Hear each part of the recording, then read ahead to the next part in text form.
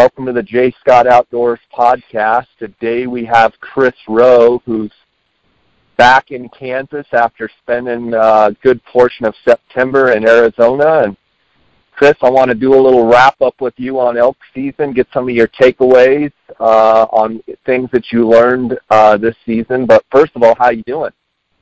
Doing well, yeah. I just got back last night and this is always the tough. Every time we get these transitions between, big blocks of hunting, you deal with the same thing with turkeys. You mobilize, for coos deer and turkeys as well. You spend a month doing one thing, and then all of a sudden the season ends, and you just kind of, I don't know. I just kind of sit there like for a day or two. You stumble around. Yeah, I just don't know what to do. Wander around, wondering what you're doing. Yeah, it's like I know what I'm supposed to be doing, but I'm like completely not in my routine anymore, and now I've got to kind of retool. So yeah, the truck hasn't even been unloaded. The camper's still a shambles. So I've got some stuff to do, but it's good to be home.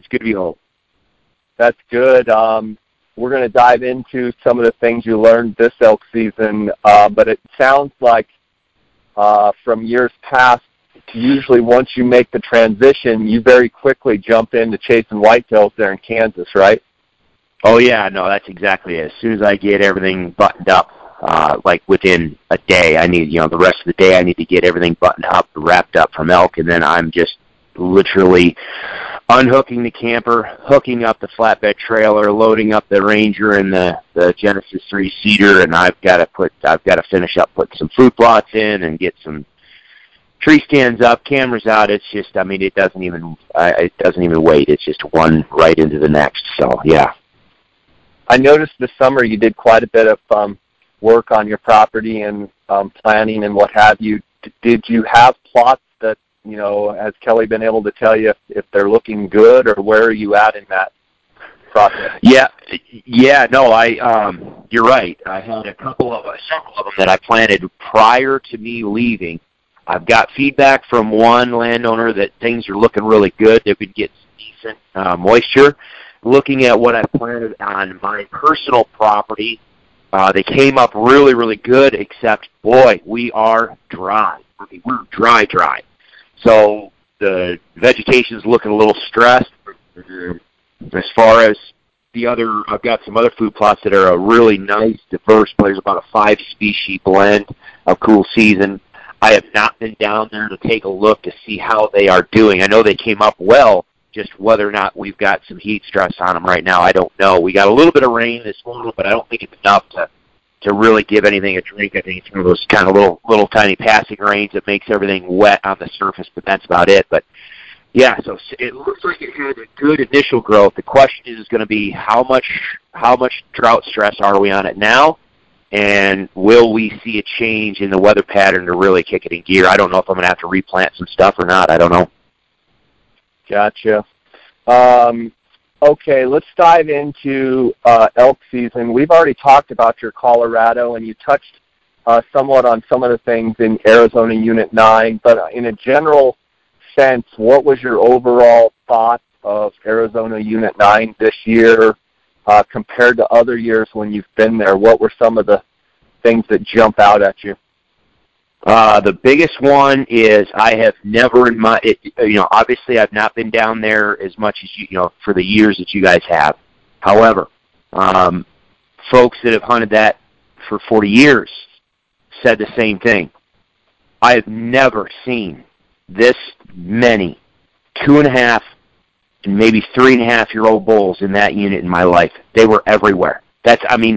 When you people always talk about the fact that you've got to wade through bulls, those satellite bulls, those younger age class bulls to get to the herd bulls. That's absolutely the case in a lot of these more what would kind of quote unquote trophy managed units where you've got a high bull to cow ratio where you have a diverse age structure of your bulls.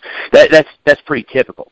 However, you usually have one of those situations where you'll have some spikes, you'll have some raghorns, you'll have some small branch antlered, and then you've got your 300 class, maybe you got your 3 and 4-year-old bulls, and then maybe you got your 5-year-old bulls, and then now we start getting an older age class and some of those, the herd bulls. Well, we've been Jay, you and I have been talking about it, and I know other people have been talking about it, but Yes, does Unit 9 have a handful of big mature bulls? Yes, they do. But that is not the same unit, brother. I'm telling you, it's the number of 2.5 and 3.5-year-old bulls in there. That's literally all. I mean, it was like the unit was 90% 2.5 to 3.5-year-old bulls, 5 to 6% your 4, 5, and 6-year-old bulls, and that, well, no, not even more than that, because I mean maybe a bull that was 7, 8, 9, 10 years old, you know, a mature bull. I think that was probably 1% or less. It was incredible. You'd get on, you'd finally, and it was quiet. I mean, we can talk about the reason why it's so quiet, but when you finally got on bulls and you looked at who was there, and we've talked about this before, when you change the age structure and you change that dynamic, it is switched. I truly believe we're in a situation now where, yes, you'll find, you know, one big mature bull, and he'll come in and, yeah, he'll have 15, 20 cows. But that's an anomaly. This year it seemed like that was even more of an anomaly than what it was last year. Most of the time, you're dealing with a younger age class bull, and he's got 2 cows. I watched bulls that were day in and day out locked down with 1 cow and a calf. That was it. That bull was locked down that with 1 cow and a calf, and for days that's all he'd be on.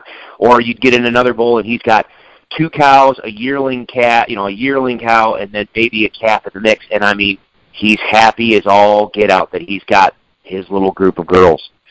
But it was another tough season. You know, we obviously had drought stress, and there was, you know, antler quality was down because of all that, blah, blah, blah. But age class was what really shocked me on just the numbers of baby bulls. So what I would call a baby, you know, that 2.5 to 3.5-year-old bull. It was crazy. So the conditions, the grass and stuff really came on with the monsoon. It sounded like antler growth was down, but it sounds like you've got a lot of young bulls. It seemed like before, you know, I've been seeing it the last few years that I was there, just keeps, in my opinion, I would say, not from a biological standpoint or looking at it like, you know, a scientist would. I would just be looking at it like an elk hunter, and I would say the unit has been declining steadily, meaning where it used to be you'd see a 350 class bull every single day. I'm not talking age, I'm talking size of antler. But yeah, you would see that, you know, a 350 every single day. It was almost cookie cutter, like 6x6, you know, just beautiful, yes, 345, 350 type bull. And it seems like the last few years that I've been in there, those have been getting less and less and less. And in your opinion, can you put your finger on what has created the, you know, 2-3-year-old bulls just everywhere? Well, I think we've got a couple things going on, and you know, our friend, we've got a mutual friend that I think you're with right now that lives out there, and he's got some good insight because he ends up flying. He does a lot of flying in the region, not from a hunting standpoint, but for his job. It puts him in the air a lot, traveling to and from different places around that region in Arizona. And so when you said the monsoons really helped the rains, yes. I think in certain areas of the unit, the monsoon definitely helped. Now, you could go, you know, you'd go in some pockets of the unit and you'd look, and I mean, the grass it's just crispy fried. It's maybe 1 inch tall, didn't even go to seed, and it's burnt. It's just dirt. It looks like crap. But then you go to another area, you might drive 30 minutes to another portion of the unit, which anybody that drives out there, I mean, some of the roads are bad to where, I mean, 30 minutes is not that far technically. You know, I mean, you can drive just a little ways in a different spot of the unit, and all of a sudden the grass is, I mean, it just looks like a completely different world. It's a green carpet of grass, and, you know, maybe here the grass is, say, you know, 6, 8 inches tall, and it's actually starting to go to seed, and it's pockets, and there's good water. But then you get into, you know, you get up into some a little bit higher elevation, you get some of the pines and stuff like that, and you walk in there and you're, oh my word, I mean, the grass is knee-high, it's just thick, it's green, it's lush, it's beautiful. and then you go right over the hill, and it's like, wait a minute, what happened? We just, where's our grass? It just all of a sudden now it's boom, it's back to brown. So the monsoons helped, but the problem with monsoons, like I think we've talked about before, is it can rain 3 inches on this end of the mountain and not get a drop on the other end of the mountain. And if that one end of the mountain repeatedly gets rain, well, where do you think the elk are going to go? And in the case of 9, I think there may, and I don't know this, other than from what I saw driving back and forth between Grand Canyon and Flagstaff, and then from what our friends have said, I think you see a lot of better forage in places like 7 West or down towards Flagstaff, and then maybe even over on the Navajo Indian Reservation, to where part of the issue that we may have had in 9 this year is just the elk went where the rain was falling, and they just picked up and moved, and they just didn't come back in. And that may be why we see so many younger age class bulls. Maybe those younger age class bulls have just been bumped out of neighboring areas, and so they're like, well, that's, Unit 9 ended up being the place where they all just piled in too. You know what I mean? The nursery. Yeah. But you still have a high number of rifle tags each year. Late season tags. And then, you had I don't know, the conditions over the past 365 days, I don't think were conducive to really, again, I'm not talking about, antler quality, because we know that we were, 20 to 30 inches down on antler quality this year, but from a elk home range, utilization of habitat and where they're going to go, I just don't know if 9 had the conditions this year to really bring those mature bulls back. I think a lot of them left.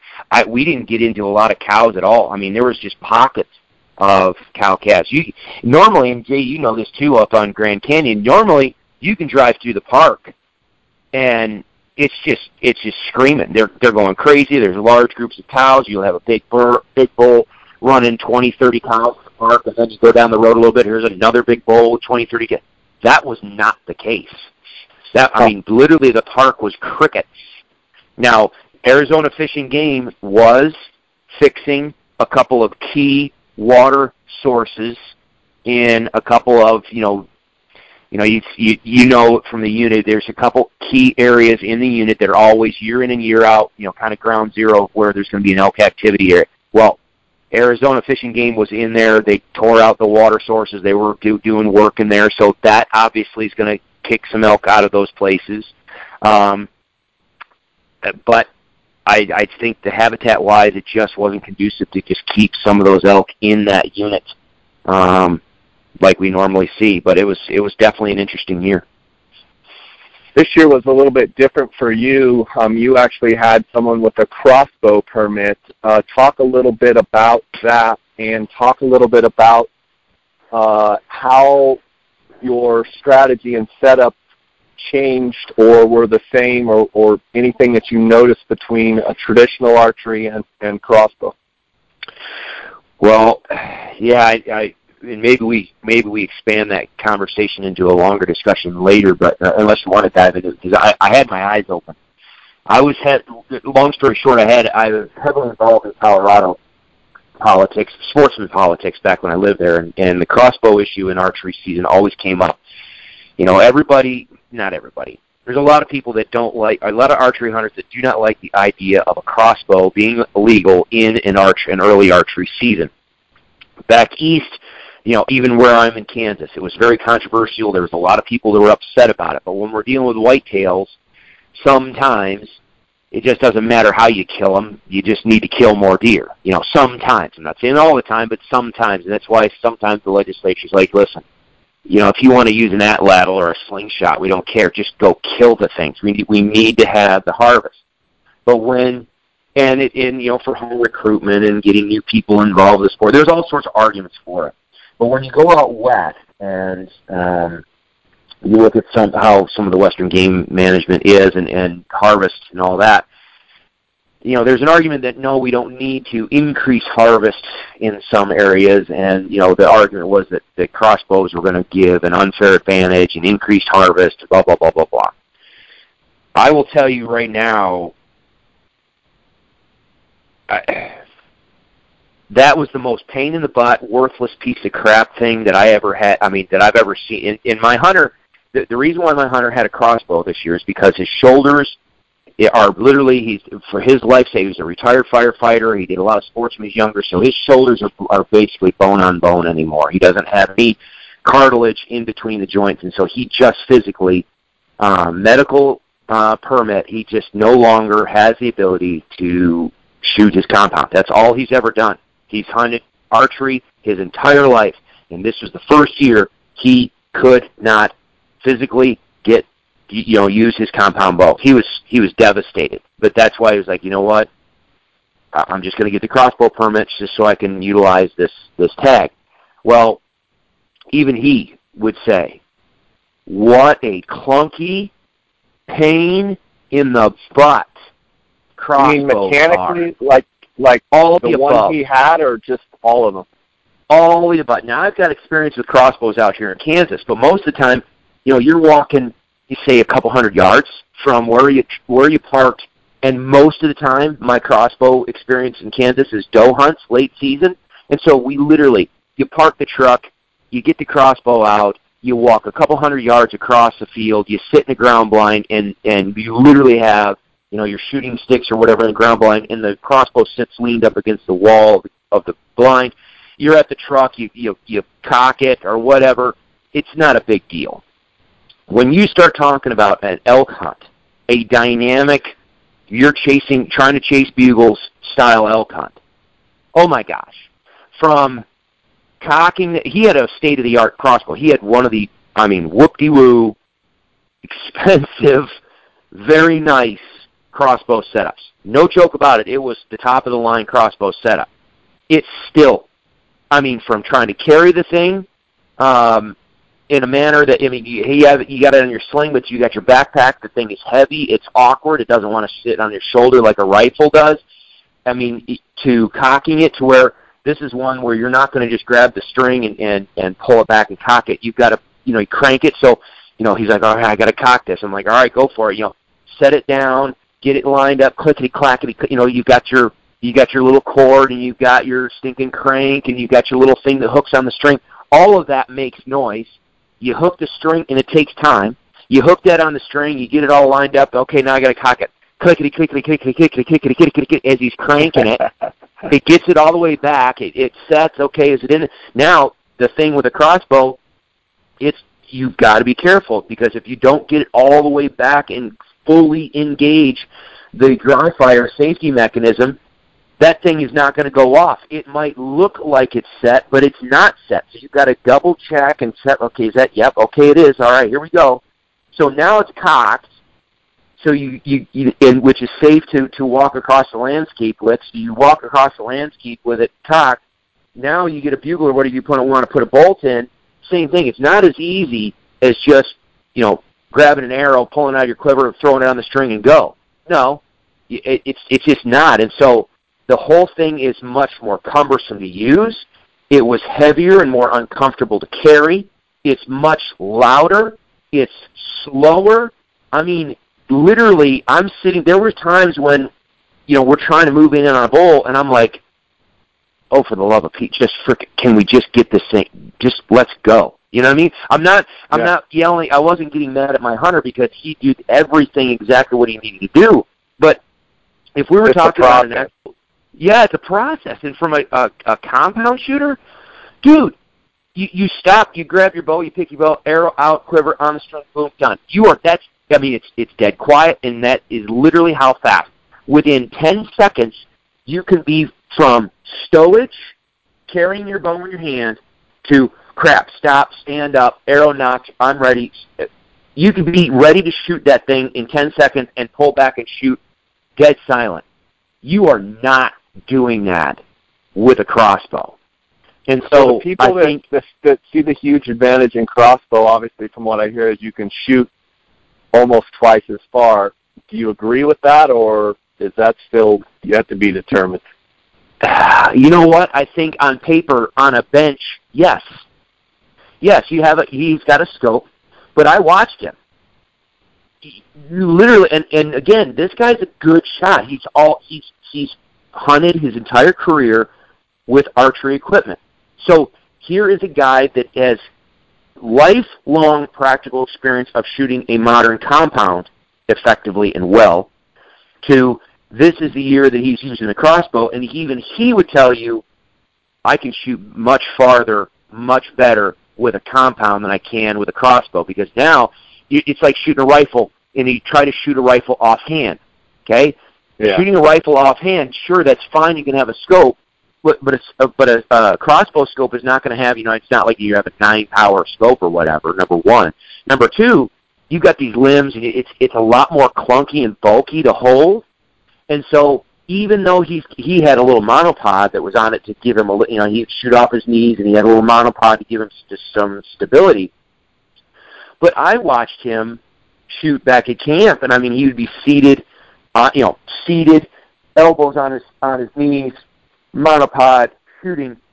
60 yards, I think, was about the max range that, from an ethical, grouping size, 60 yards was going to be about what we probably could have done. Now, if we had been in a situation where, okay, like say we're sitting water, and he had a chair, he had it had a little, shooting sticks or whatever, and a bull stopped out there 70 or 80.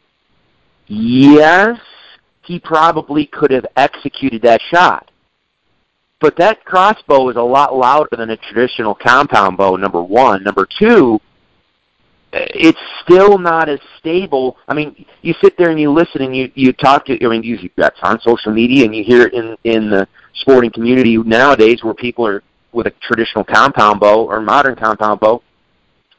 They're shooting elk at 70, 80, 90 yards or whatever. We can argue the ethics of that, but people are shooting pronghorn at 120 with a regular compound these days. If you look at how the mechanics of a compound are with you pushing and pulling and everything, I watched it this year and I've seen it. I think most guys are going to be more accurate, more deadly with a traditional or a modern compound than even with the modern crossbows. Especially, now if we're sitting water and you're just sitting there, maybe you can argue that, okay, well, he could shoot that elk at 100 yards. Maybe. But when we're talking about running and gunning through thick cover and trying to be dynamic and get set, no way. No way. The crossbow doesn't even come close to being as effective and deadly as a modern compound. It's too clunky, too noisy. And heaven forbid, the elk comes in and you shoot and you miss. With a compound, if the elk can't see you, you just knock another arrow and you pull back and you go again and dead silent. Oh, you're done. With a crossbow, you're done. Oh, done. Hold on, Mr. Elk. Let me completely set my crossbow on the ground. Let me get a bolt. Let me get my firing mechanism undone. Hold on, stay right there. Wait. Let me get the firing mechanism on the string. Okay, hold on. Clickety, clickety, clickety, clickety, clickety, clickety, clickety, clickety. It ain't happening. It ain't happening. So I can tell you're a huge fan of crossbows. Let's take a quick break here to hear from our sponsors. I want to thank GoHunt.com and the Gear Shop. Cody Nelson is the new optics manager, the Glassing Guru Optics Authority. He's the new optics manager at GoHunt.com Gear Shop. If you have any optics needs, whether it be rifle scopes, binoculars, spotting scopes, tripods, what have you, you can call him at 702-847-8747. Now, he's extension 2, and I've caught a lot of flack from him for giving him grief for not being extension 1, and he says he's working on trying to get to extension 1. But extension 2, that's 702-847-8747, extension 2, or you can email him at optics@gohunt.com. I'd like to thank them for their sponsorship. Make sure to give Cody a call. He's promised that he will take care of the J. Scott Outdoors podcast listeners, and I've threatened him that if he doesn't and I hear about it, he's going to be in trouble. So Give him a call if you have any optical needs. I say that with a smile on my face. But yes, he will take care of you guys. Give him a ring. I also want to thank KUIU.com. That's KUIU.com. Obviously, the hunting community is still in shock with the tragic passing of the founder, Jason Hairston, my friend. But the crew at KUIU is plowing ahead, and they are planning to do great things this coming year. They've come out with their new Peloton line of gear, and the new Kenai stuff is all out, and you can go to KUIU.com to check that out. Also, CanyonCoolers.com. If you use the JScott promo code, you're going to get a 10% discount on all orders. That's CanyonCoolers.com. If you're in the mood to get a new cooler, check out Canyon Coolers. So, Chris, the crossbow was definitely a learning experience. You talk about all the different things about a crossbow. So you yourself, if you had a choice between a crossbow and a compound, it sounds like it would not even be up for debate. And that's the thing. And the thing that really shocks me, and again, it's kind of funny. I talked to my hunter about this. You look on the elk module and the row hunting resources stuff, and one of the big things that I always talk about when you're talking about if you are the type of person that's an investigator that wants to learn, that wants to always have the best information, that wants to rest as hard on the truth as possible. Sometimes the best thing you can do is work to disprove your current beliefs. And we do that in the elk module with vocalizations and behavior and that type of stuff. I believe something, it doesn't matter what it is. I believe a certain thing. Can I set out to change my mind? Can I find evidence that's going to change my mind? Can I disprove my previously held theory? Well, I had to laugh because this year provided me with such an experience that absolutely fundamentally changed my opinion on crossbows 100 and crossbows in the early archery season in Western hunts.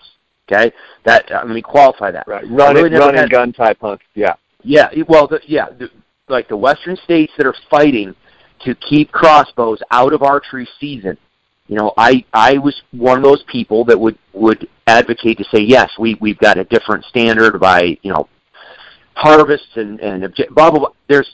I was one of those people that did not want crossbows in the early archery season. I always told them, put it in the muzzleloader season because it's a similar functioning type of deal, which it is. At this point, no. Go ahead. In my opinion, go ahead and make it legal. Go ahead. Because the person is going to spend $1,500 or more on a crossbow. They're going to go out in the field, and they're going to spend one season. They're going to spend one season with it. And then they're going to go, this is a bunch of garbage. I'm going to get a bow. I had one of my whitetail hunters say that. I've got a guy that hunts now out here in whitetail, and he says, "Oh yeah, I just need to go to a compound." So if we want to increase, and this is again you're going to get some controversy on this one because everybody says our archery seasons are too crowded anyway. But that being aside, a separate discussion. If you want to get people into the sport of hunting and you want to get them into the sport of archery hunting or whatever, by all means, let them use a crossbow. And there's people that say, well, now there's rifle hunters that are moving to a crossbow. Let them. It is so flippin' clunky and loud and cumbersome. You're not going to get 10,000 new people going backcountry hunting with a crossbow. It ain't happening. It ain't happening. I'm sorry, it's not happening. I really do believe this. After this season, my experience, we are arguing over nothing because on paper, the idea of it, it seems more efficient. It seems more deadly. It seems like an unfair advantage. It seems like a lot of scary things. Yeah. From a practical standpoint of running around a mountain on them, oh, no. No. Yeah, well, I think more people are way more deadly with a modern compound than with a crossbow. With all that aside, with the feedback from the Row Hunting Resources elk module followers and what have you, you just got back last night. Have you had a chance to digest or get any feedback from guys out in the field? I know I got a couple and posted them on my Instagram account, guys saying they enjoyed the Row Hunting Resources podcast that we did and what have you. How's that going with your peeps over there? It's good this year. I mean, it has been. We always have guys guys and gals that'll send us a little bit of feedback, but it's like pulling teeth. It's kind of interesting. You and I've talked about this before. The different the tribe mentality and some of the different social kind of constructs around some personalities and stuff. And the folks that tend to gravitate towards Row Hunting Resources are not the groupie type, mentality people that, they don't look at me as some big celebrity that they want to follow and just, I want to see what Chris Rowe is doing. Most people that come to Row Hunting Resources stuff are like, you know what? I really want to learn because I want to be more deadly and I want to be more effective and I want to have a better understanding. And so they come, they learn it, they do well with it, and they just kind of internalize it. And so it's almost always pulling teeth to, hey, how did you do this year? Oh, I killed a great, he sends me, they'll send me a picture. They just shoot their first bull with a 360 bull. I'm like, oh my goodness. He's like, oh my gosh, this stuff was great. Well, this year we're starting to get a lot better feedback from folks, just unsolicited. So I'm going to start posting those as well. But it's been awesome. I mean, literally, just the one I just read a moment ago was one guy out of Florida, and I mean, he just says, you know what? I got out of the military, listened to some podcasts, heard you, got me fired up, got the module, got my stuff, took a drive. I met a guy, says, why don't we just pack up? They literally drove to Colorado, pulled into the first Walmart, got an elk tag, went up the mountain, just stabbed into the dark, went into the mountain, just, we're going here. Okay, walked up the mountain, let me try this, and literally went down the line of what I talk about, and boom, here's a bugle, boom, there's another, okay, let's go, start working it. The bull came in, the wind switched, didn't work, then the next elk that stepped through the doorway was a cow, and he's like, she's going home with me, and I mean, he made a perfect shot and zipped her. He's like, dude, I can't even, he's beside himself. He's like, so he's on the high. Oh, yeah. He's like, I live in Florida, and I was like, let's give it a try. Comes out there and has awesome success. Now, granted, there's other people that, and I was one of them this year, that struggle. But when you sit and you listen to them talk about it, you're like, yeah, we struggled. But the only reason why we were able to pull something out or have an experience is because of, the doorway principle or, understand the lost muse a little bit better or assembly muse or whatever. So I'm going to start posting those pictures as well and sharing some of the stories. But, yeah, it's been really, really good for me this year. Just hearing from folks saying, man, it was a brutal, tough hunt, but we still pulled it out. Maybe we didn't kill some, but we still had encounters. We were still able to pull it out where no one else was able to. One guy went with an outfitter buddy of his. He was hunting with a guy that's a professional elk outfitter, and the outfitter was like, "What the hell are you doing? What?" And he's like, "Dude, this stuff works." He pulled out the app. He showed the guy the app, and he's like, "Dude, this stuff works." And so they were sitting there going through it. I was like, "That's what it's for, man. That's it's not a gimmick. It's not it's not the latest gee whiz bang stuff. It's just solid information that if you put it into action in a logical manner, I mean, it's the vocalizations elk use year round. It's the behavior they use year round. So if you put those in play in a tough situation, it's going to work. And even though I was kind of, yes, I might rag on Unit 9 this year in Arizona just for a variety of things, we were still able to have encounters. Still decent bulls out there running the landscape, popping up here and there. You still had some good encounters. I got some really good footage. Some tough situations. So it still was a fun hunt, but it was a grind, and it was it was a difference. Talking to the 3 different hunters that were in camp, all of them were like, "Wow, this is not what I thought Unit 9 was going to be. We knew it was going to be a year that was going to be down as far as antler quality, but man, this is not the hunt that we thought it was going to be. Yeah, for sure. I mean, I always say on arid years, you know, Arizona gets reduced.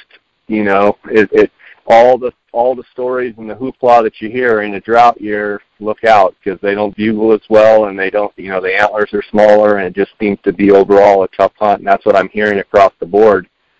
Well, starting to, brittle antlers and starting to break up. But, I mean, this is the second, but see, this is the other thing too. And again, I don't mean to be, for people, I don't mean to be trashing on Unit 9, but people need to understand, this is the second year, and I did it the other day.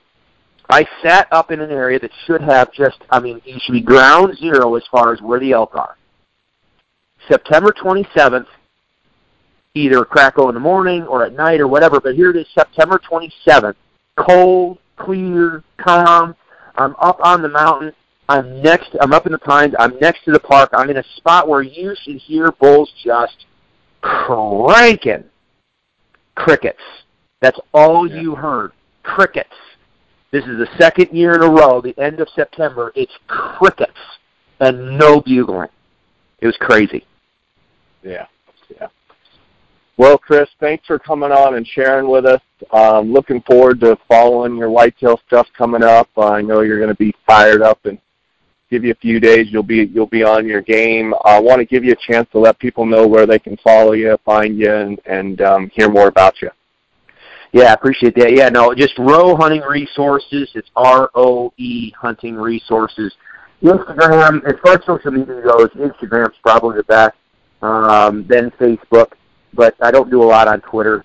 But Instagram definitely, and then if you want to learn some of the stuff that, we'll see me posting some of the stuff from our hunters, but, the Roe Hunting Resources website, the elk module, that's where all the educational stuff is housed. And for those people that are subscribers, yes, I did get on there and answer some forum posts. I'll get on there and do some more. And, yeah, I've got some good video clips, some good educational stuff this year that that's going to be more long form. Most of the videos, Jay, you've seen them. I try to keep them somewhat clear and concise and short just so it makes it easy to watch, but there are a few times where maybe a video is maybe 45 minutes long or an hour long because you want to see the entire thing unfold. Well, that's going to have, I've got several of those situations. One was my client and his bull. We did kill a decent bull. I got that whole thing on film.